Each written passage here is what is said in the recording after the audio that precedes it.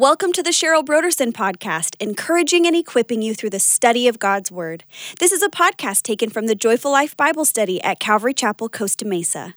Kayla and we needed an Easter play, and I said, Kayla, I love writing plays. Nobody knows that about me, but that's like one of my secret loves is to write plays. I used to write plays when we lived in Vista for the women's ministry and for the kids' ministry. I love writing plays. It's just fun.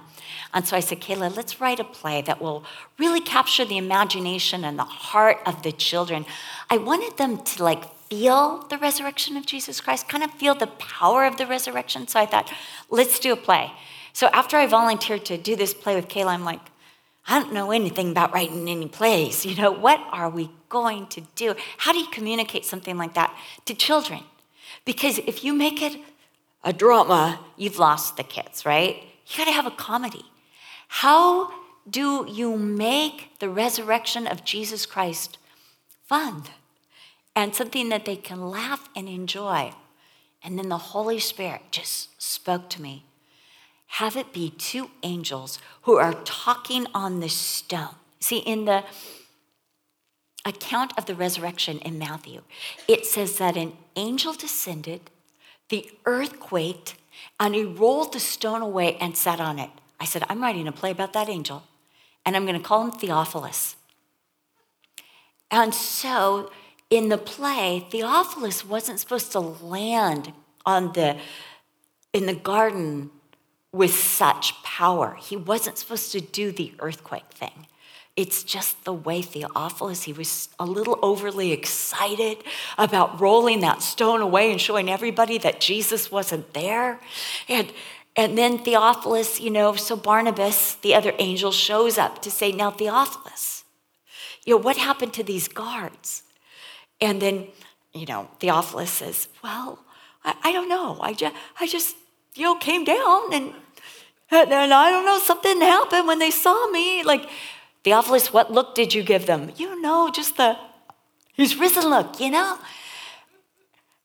And they fainted dead away. I mean, they haven't come to in a while.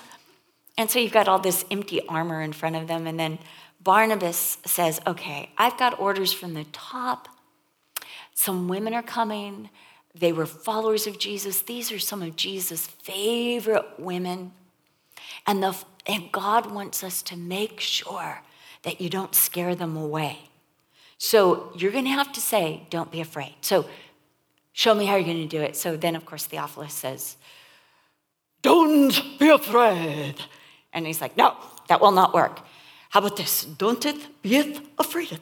So he tries these different ways, and then he's going to do the he is risen. So they go back and forth practicing what he's supposed to say to the women. And so the kids are laughing, but they're getting it, right? Because as Shakespeare said in Hamlet, the play is the thing in which will capture the attention of the king. There is something about seeing it in living form that draws you into the drama. More than television, there's that screen. But there is something about real life drama that draws you into the play. That's exactly what we have in this epistle, this short letter to Philemon. All through the Bible, God is often using people's lives to play out in front of us so that we can see, so we can learn. Like through the life of Abraham, what do you learn? That's right, faith. They all answered at once, you just couldn't hear it. But through the life of Abraham, you learned faith, right? This is what it looks like. It looks like when God doesn't come through, when it looks like there's no way these promises can come through, God is still working, and God is still going to keep his promises. Through the life of Joseph, you realize that even though, again, the promises of God, and he's been taken off to Egypt, and it looks like it's over, God is working in unforeseen circumstances to bring about his purposes. And we learn that God never, ever stops working. But we see it.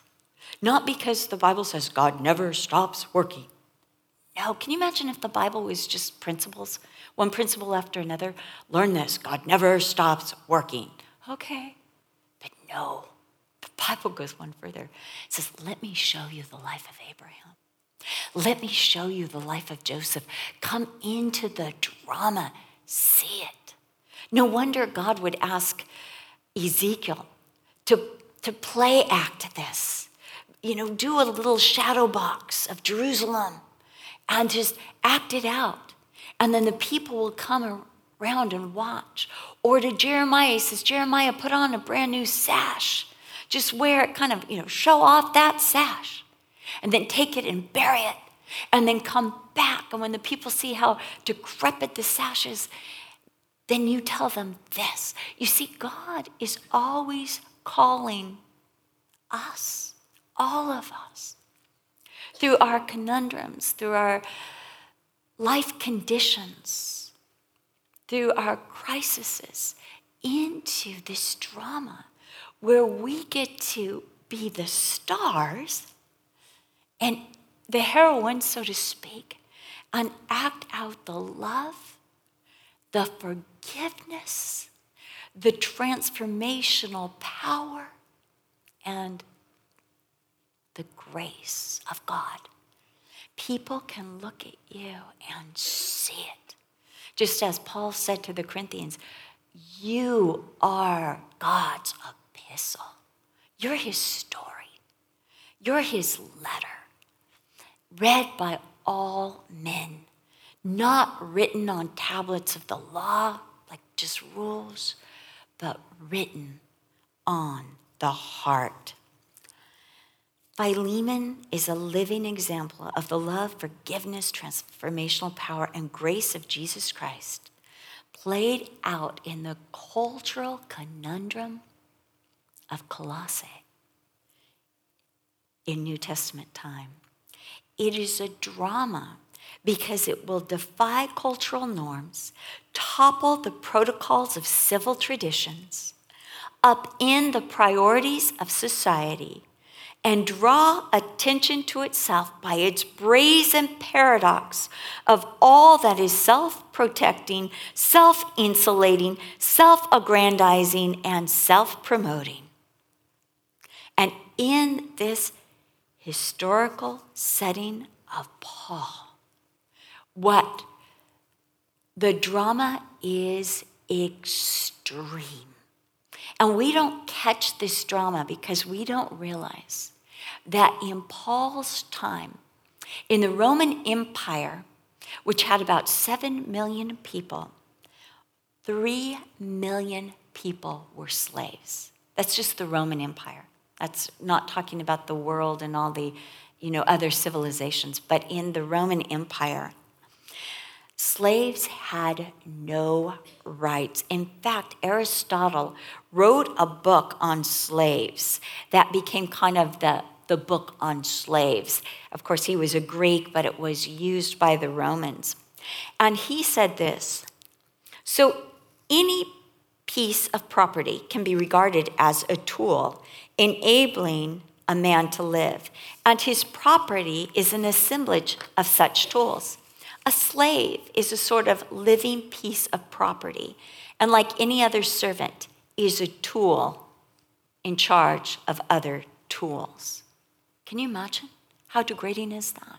Just a tool, just something that I utilize for my needs or for my business. At the same time, there were dangerous bounty hunters who would look for runaway slaves. They could be hired, or they could just suspect that someone's a slave. They would actually torture them at times to find out who their masters were. The master was allowed by law to break a slave's legs if he ran away. He could also imprint a letter on his forehead branded, so everyone would know who he belonged to from that time forward. It was incredible. The government was so afraid of slave uprisings, slave results, that their solution was to take more and more and more rights and the humanity away from slaves, and then to publicly punish runaway slaves in the greatest and most barbaric ways. In fact, most victims of crucifixion were either rebels of the state or runaway slaves. When Paul wrote to Philemon and made this request, he was defying the social construct, the social conditions, and the cultural norms of his time. But he was inviting Philemon into a great drama, which together they could display the love, the forgiveness, the transformational power, and the grace of God. Paul says, partner with me in this. This can be good. Philemon, we can set a standard. We can make the earthquake.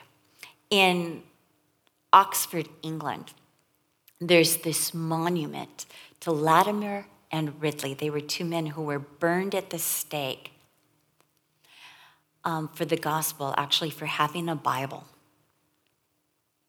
And they were burned at the stake, both of them together. And before they died, I think it was Latimer turned to Ridley and said, Latimer, today we will light such a flame in England, one that could never be quenched. In other words, Latimer was saying to Ridley, we're part of a great drama that will have a rippling effect for years to come. Years, hundreds of years to come.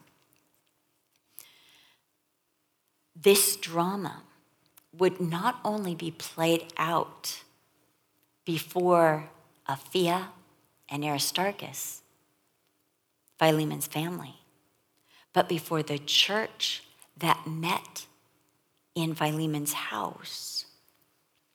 This is in verses 1 through 2, but also the whole church, all the saints, the city of Colossae, and the world would also see this. This is so revolutionary for this time. And Paul is not trying to cajole, manipulate, force, or even order Philemon to do something that Philemon does not want to do. He is inviting Philemon into the great vignette in which Paul, the aged and the prisoner, and Philemon, the slave owner in Colossae,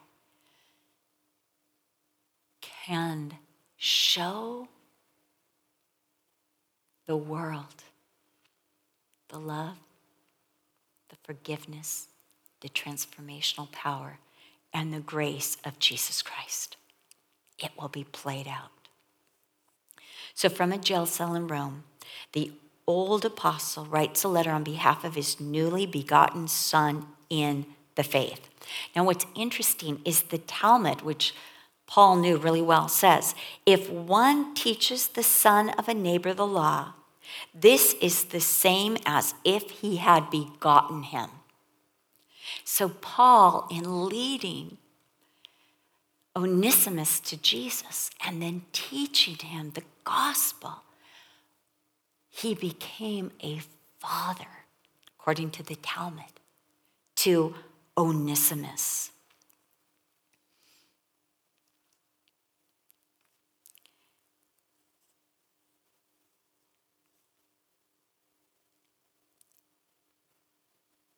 I know I have been there. Oh, nope, can't find my place. So we'll just see what happens. Onesimus had belonged to Philemon. He had lived in Colossae. In fact, in Colossians chapter 4, Paul makes reference to Tychicus coming with Onesimus, and he says about Onesimus, he said, Onesimus, who is one of you, a beloved brother, one of you.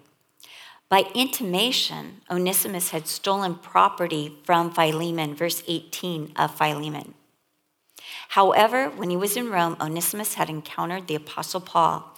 The how is not told us, and many have suggested a host of scenarios in which this happened. Your group probably did that too.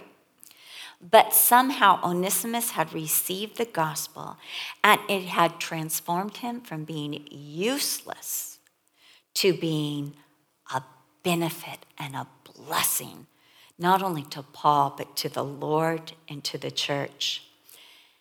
Now Paul is sending Onesimus back to Philemon with Tychicus, probably to protect Onesimus from bounty hunters. They are also carrying the epistle to the whole Colossian church. Remember the church that met in Philemon's house? As well as this personal letter to Philemon. It kind of reminds me of how, your kindergarten teacher used to pin that letter on the back of you that was to go to your parents. It's almost as if, Onesimus is carrying his own letter of introduction and instruction to Philemon. Paul appeals to Philemon to forgive Onesimus, his former slave, to receive him not as a servant, but as a brother in Christ, and then to put any debt Onesimus might have incurred on Paul's tab. It's not just Paul's appeal to Philemon that we're interested in this morning, but the way Paul appealed to Philemon that I want to draw your attention to. By way of reminder, Paul does not manipulate, but he invites. It begins with Paul reminding Philemon of who Philemon is in Christ. You see, I think that's our first place where we go wrong. We have to know what our role is. Who are we? But who are we in Christ? This is pivotal to everything else that will follow. My mistake is when I forget who I am in Christ. And I think, I've got rights. And I realize, oh no, I gave those rights up to the Lord. Actually, I had that epiphany even as I was at the hospital. I've got this thing called Meniere's, and I've got this, these adhesions. And I said to the Lord, Lord, I think I thought I was my own for a while. But I refuse to be a slave to Meniere's, and I refuse to be a slave to these adhesions. I am a child of Jesus Christ. I belong to you. This is who I am. I'm yours. So these are tools for you to use for your glory. These will not define me, but I will give them to you for your use, for whatever drama, and I've had some drama, you want to use these in. I think it really shows something amazing when the Holy Spirit overwhelms you. So you're thanking the girl who's putting the nasal tube down your nose and, feeding it to sorry, I told you I wouldn't do it, but just one won't hurt, to your stomach. And you're saying, thank you so much. You did such a good job. It's miserable. But that nurse was amazing. One try. Last time it was 5 tries. I really appreciated this one. Being pulled into this drama, to live it out, to walk it out. It requires that you know what your identity is and who you are in Christ. This is who Philemon is. This is who you are. Beloved friend, fellow laborer, verse 1. Host of the church in Colossae, verse 2.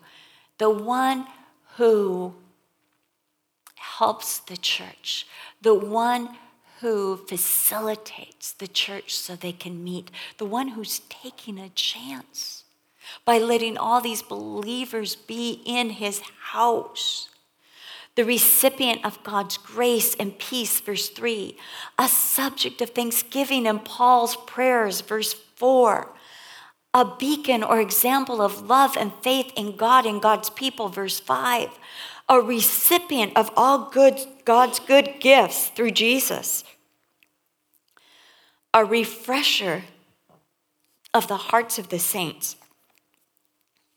This is when I knew I was supposed to teach this. The literal rendering of this in the Greek is a healer of the bowels of the saints. Thank you. It's exactly what I need. It's what I'm praying for. A healer of the bowels of the saints. Paul then talks about his own authority and identity. He has the authority to be bold, but that is not needed. Verse 8. He's aged. Doesn't that give some of us just a little pause for joy? And he's also imprisoned. I mean, does that sound like authority? From prison, and I'm old. He's not ordering. I'm asking you because you're my friend, because you love Jesus. Paul continues by citing the transformation in Onesimus. He's his son, begotten to him while Paul is in chains, verse 10.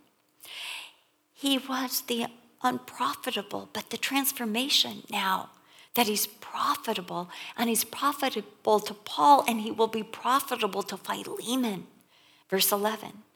And dearly cherished by Paul, verse 13. This is someone that I dearly cherish. There's something about being loved that kind of like, you know what I mean? Like, be nice to them. They're my friend. I love them. You're like, don't just treat them like anybody. They go to my church. You know, I love them.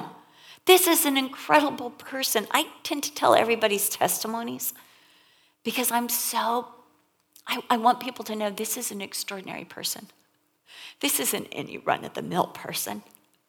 These have been saved by the blood of Jesus Christ. You know, being in the hospital and not having a husband who's coming to visit or who cares, you want to say, I do have friends and family. You know, I'm not a nobody. Paul is saying Onesimus is not a nobody. He's not just a tool. He's cherished. He's beloved. He's important to me.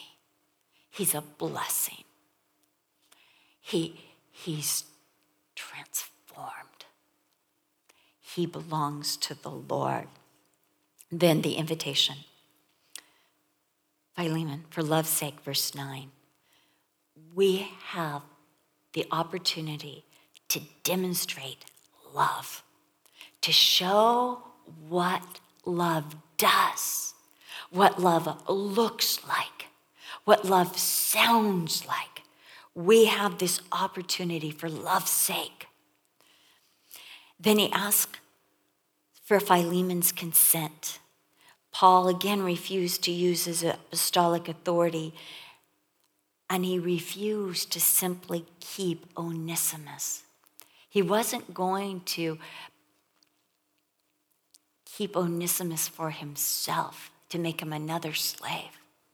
He was returning him, and in returning Onesimus to Philemon, he was bringing Philemon into the drama, into the play, into the opportunity. And here's the opportunity that Paul presents to Philemon. He has the opportunity to receive Onesimus back eternally as a beloved brother and not a slave, verse 16. As such, Onesimus as a brother, not a slave, would be a greater blessing to Philemon, to Paul, to the Lord, and to the church. He's inviting him into the opportunity to work with Paul in this. As he says in verse 17, count me as a partner working alongside you. He has the opportunity to place any debt. Either forgive it that Onesimus has incurred, or to put it on Paul's account, verse 18. He has the opportunity to show Paul his gratitude for his own salvation, verse 19. Finally, he has the opportunity to bring divine joy to Paul, spiritual joy, without any other source but the Lord, verse 20. And finally, he has the opportunity, verse 20, to heal Paul's bowels. That phrase, refresh my heart, is actually heal my bowels or restore my bowels. This is the opportunity. Paul is absolutely confident that Philemon would enter into this vignette. That Philemon would not only receive Onesimus, but he would even go beyond what is asked, verse 21. And that Philemon and Paul's relationship would even be enriched by this opportunity. Verse 22, because Paul is asking Philemon, get the guest room ready for me because I'm coming. But Paul is also confident that Philemon was praying for Paul's release and that those prayers would be answered so that Paul, even as Onesimus was set free, Paul would be set free from prison and come and spend time in Colossae with Philemon. Again, this great drama was played out before Philemon's family, Apphia, his wife, Archippus, possibly his son, the church that met in his house, the whole city of Colossae. People would hear, not only then, but up to the present day, of Philemon's extraordinary act. During the abolition movement in the United States, Philemon was the key passage that pastors used to stress the need, the extreme need to set the slaves free. That in Christ, if we're a Christian nation, there should absolutely, under no circumstances, be slaves. So the people would hear, but also in Philemon's time, other slaves would hear Onesimus' testimony, and that in Christ, every man, every slave is set free. That in Christ, all men and all women are equal. Masters would hear and wonder at such an act, and what would cause someone like Philemon to do such a thing and to go against convention. Believers would hear and be convicted and reminded of the transformational love of Jesus Christ and moved to show that same love. In conclusion, God is calling all of us into this drama. And we all have a part to play. He's written out a script for each of us. And he's given each of us a role. And it begins by knowing, what is this role? What's my identity? Who am I now in Christ? Who am I? The set is your life. The conundrums, the crises, the conditions, the hardships, it's your life. This is where we play it out. Are you a mom? Play it out there. Are you the mother of a runaway prodigal? That's where you play it out. Whatever you're going through, whatever, this is your play. This is your opportunity. Take your role by finding your identity in Jesus Christ. And then, because you are in Christ, Your script is love,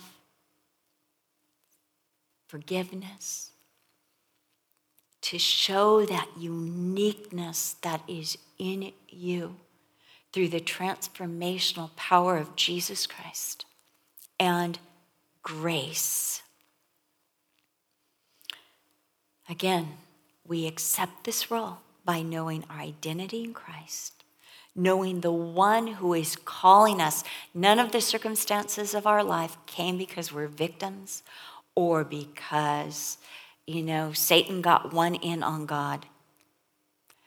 There is not a circumstance in your life that God can't turn around for glory. There is not an iota of suffering that God can't use for glory. It is all about, will you accept the role? Will you give him the conditions of your life? Will you give him the setting of your life? Others are watching, and this is your opportunity. When I was a teenager, as Chuck Smith's daughter, I felt like I lived in a fishbowl. Like just every place I went, I ran into Christians. But there were some I was constantly being criticized, just constantly. I wore a 2-piece bathing suit once, and oh my goodness, I almost received public shame for that. It was crazy. It was just the way that my life was. And I remember complaining in prayer to the Lord, and I remembered the Spirit of the Lord speaking to me and saying, Cheryl, this can either be an opportunity for you to show others how to walk with me, or it will be a curse for the rest of your life. Your choice. And I said, well, opportunity, of course. I'll do it as an opportunity. And then no longer was it a curse like, quit watching me, quit looking at me. It's like, look at me, I love Jesus. Look at me. I'm going to church because I love church. Look at me. I went to church like every night of the week. I loved church. Loved it. And it became an opportunity. In the same way, the conundrums of life can turn into a divine opportunity or a curse. It depends on whether we will accept the role that God is asking us to take, that he's inviting us to take, that he's putting before us.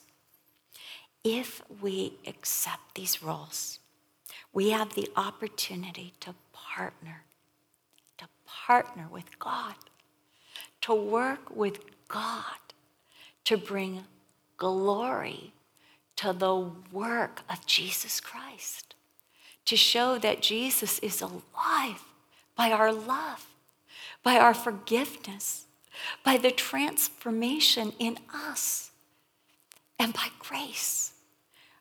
We can showcase this to our families,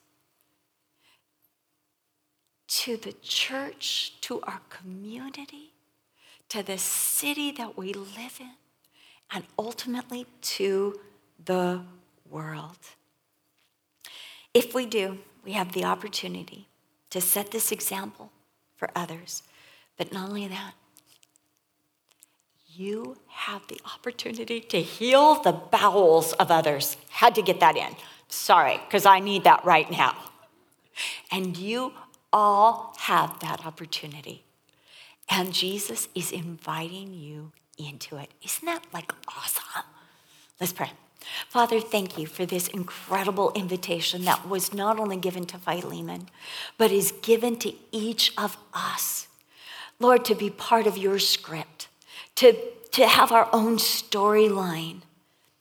Lord, we pray that by your grace and by your power and by your love that you manifested through Jesus Christ, through his crucifixion, through his blood, through his glorious, powerful resurrection from the dead, through his ascension and the pouring out of the Holy Spirit.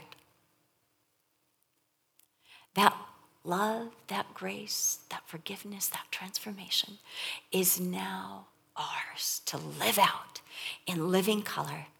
Lord, work in us to say yes.